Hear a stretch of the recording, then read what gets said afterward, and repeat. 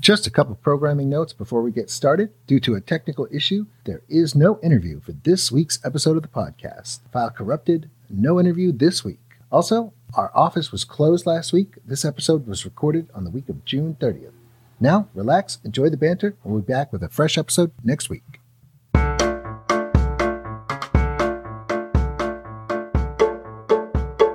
It's a wild and wonderful summer day in the Granite State. Welcome to the Party Line Podcast. My name is Colin Booth, Communications Director at the NHDP, and I'm here with your host, New Hampshire Democratic Party Chair, Ray Buckley. Hey, Granite Staters. Welcome to yet another episode of the Party Line Podcast, hosted by yours truly, me. That sounds great, but first, updates from the NHDP. Chairman, can you tell us a little about what's happening at the party? Well, once again, I want to promote those two House special elections coming up. You know the drill. We need you knocking on doors, making phone calls, making donations. Please contact Julian Sutcliffe at julian@newhampshirehousedems.org to get involved. But we've also got some other elections, not special election, but elections happening. City elections all across the state, and the filing period will be opening soon. In fact, Manchester's filing period opens Monday, July 10th. Now, we'll be electing school board members, aldermen, or city councils in other cities. But local ward election officials, those are critically important to make sure that we have good eyes and ears in those polls to make sure that Republicans don't steal the elections. So please take a look at that. And also, please put on your calendar, Saturday, September 30th, the Democratic State Convention. It's going to be one for the books. That sounds great, but this week we won't be talking about news in the Granite State and beyond. You know, we are... I don't know. This is going to be news. No, it's not. This is news. No, this is goofing off. We are off next week, folks. The office is closed, and we are recording this ahead of time. For the record, the chairman is never off. Sure. 24/7. Okay. 24/7. I have emails. Do I tweet in the middle of the night? At 4 in the morning. That's sometimes. Right. That's right. All hours. Keep you on your toes. That's where I stay, on my toes. I thought we could take this opportunity, since we're not going to be giving any timely content to folks, to look back. You know, we just ended the legislative session. Maybe we talk about some of the things that surprised us, some of the things that delighted us, and maybe even some of the things that made us upset. Well, there wasn't much happening on the Republican side that didn't make me upset. The laundry list of people of bad behavior. Remember the rep up north attacking Mark Greason, I think it was. Yep, attacking that plow truck driver. He was arrested for that. And, well, then you got Murphy, the senator. That's right. Yep. Unbelievable. And then the the dynamic duo from Ware. I mean, good God, could they have elected two worse human beings? No, it's amazing. It's like some of these absolute slugs. And you see them on Twitter. They're so proudly ignorant. That Cordelli up in Carroll County. What a champion of the book bans in New Hampshire. The guy that's the state senator for the Laconia area, he was on Twitter the other day acting stupid. Yeah. How do they elect these people? I don't know. Yeah, the other day, I think she was defeated, so I don't think she's in the House right now. But Melissa Blessick from Merrimack, I don't know.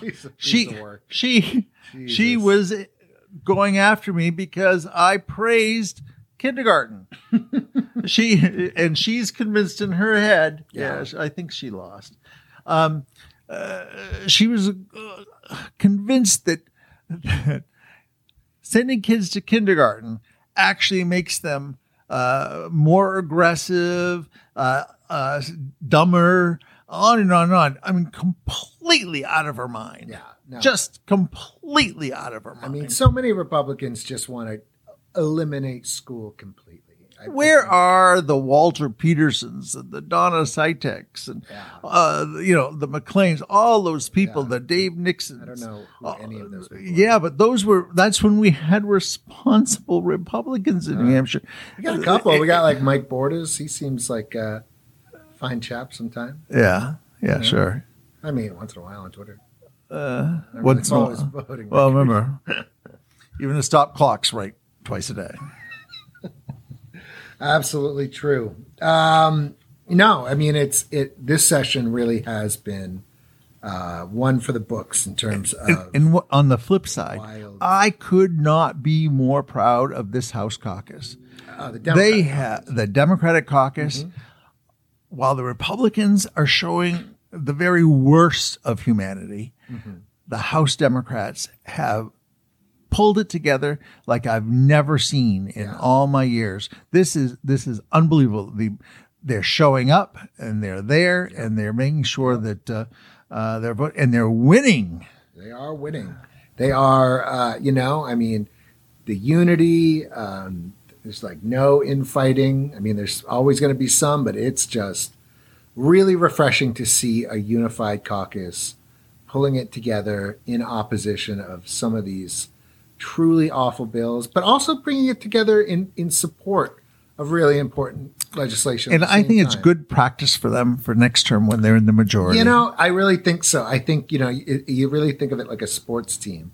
And I don't know anything about sports, but I've seen a lot of sports movies. And you do get the sense that this is the turning of a corner for this kind of caucus. They're playing like you've never seen before. They're on a winning streak. I mean, the performance is high.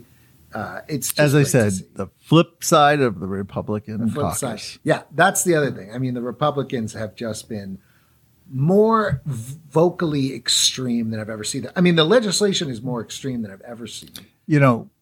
Also more vocally extreme is the MAGA contest going on in the presidential primary here. This state is being covered with a dozen people trying to out-Trump Trump. None of it working, but they are every single one of them, is trying to put a national ban on abortion. Yeah. Unbelievable. It's disgusting. And they're up here in one of the most pro states, if not the most pro choice state in the country. Yep. And they're up here they bring it up in Iowa, they bring it up in Nevada, they bring it up in South Carolina, they bring it up everywhere. They try to avoid the question about abortion in New Hampshire, but thankfully our reporters are asking the questions and getting them on the record. Yeah, and it's embarrassing watching them trip over themselves to avoid the questions. Because in every other state, and especially in their home states, I mean, the records are a mile long of just some of the most onerous abortion bans in the country. Yeah. It's pathetic. Why they think that they talk about they're against big government. They want government deciding the decision on whether a woman has to bring to term her pregnancy. It should be a decision between a doctor and a woman, period. Nobody else. Why do they want government involved? I don't know, but they love government when it's pushing their agenda. Yep. The ideological consistency just goes out the window. It's done. Well, we've only got a few more months of that. The First of the Nation's going to be primary is going to be held probably in late January. Yeah. We haven't quite heard the definitive word on whether or not President Biden will be running in the New Hampshire primary. But if not, it's the question on everyone's lips. Yeah. But if he isn't, there's a lot of prominent Democrats that are going to create a write-in Biden effort. People are very proud of the president's record of moving this country forward, addressing issues that hadn't been tackled for many presidencies have tried, but they've actually done it, whether it's the infrastructure, the economy. I mean, you just go on and on and on. It's unbelievable. And I think that the president's going to win the New Hampshire primary, whether his name's on the ballot or not. You read the national stories and it sounds like, there's a question about New Hampshire's Democratic primary.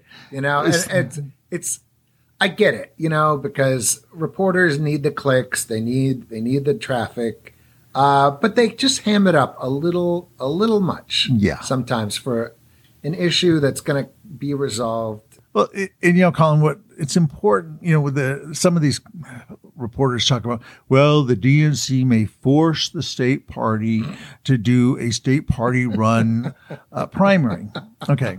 I love that take. That is the most out of touch. Like, you really got to be cloistered in your DC apartment. First, you got to start off with the fact that you're telling the New Hampshire voters they got to vote twice within a month. Right.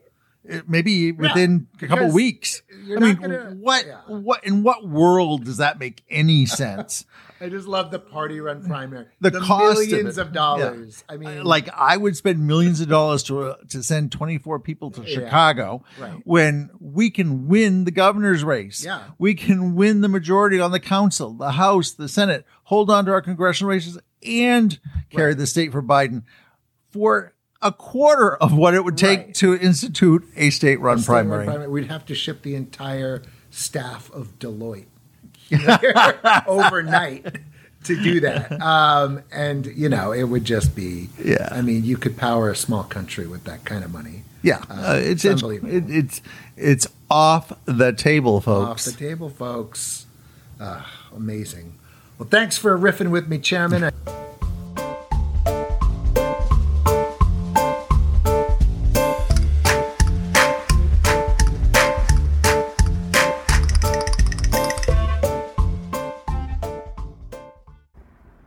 Thank you for listening to the Party Line Podcast, brought to you by the New Hampshire Democratic Party.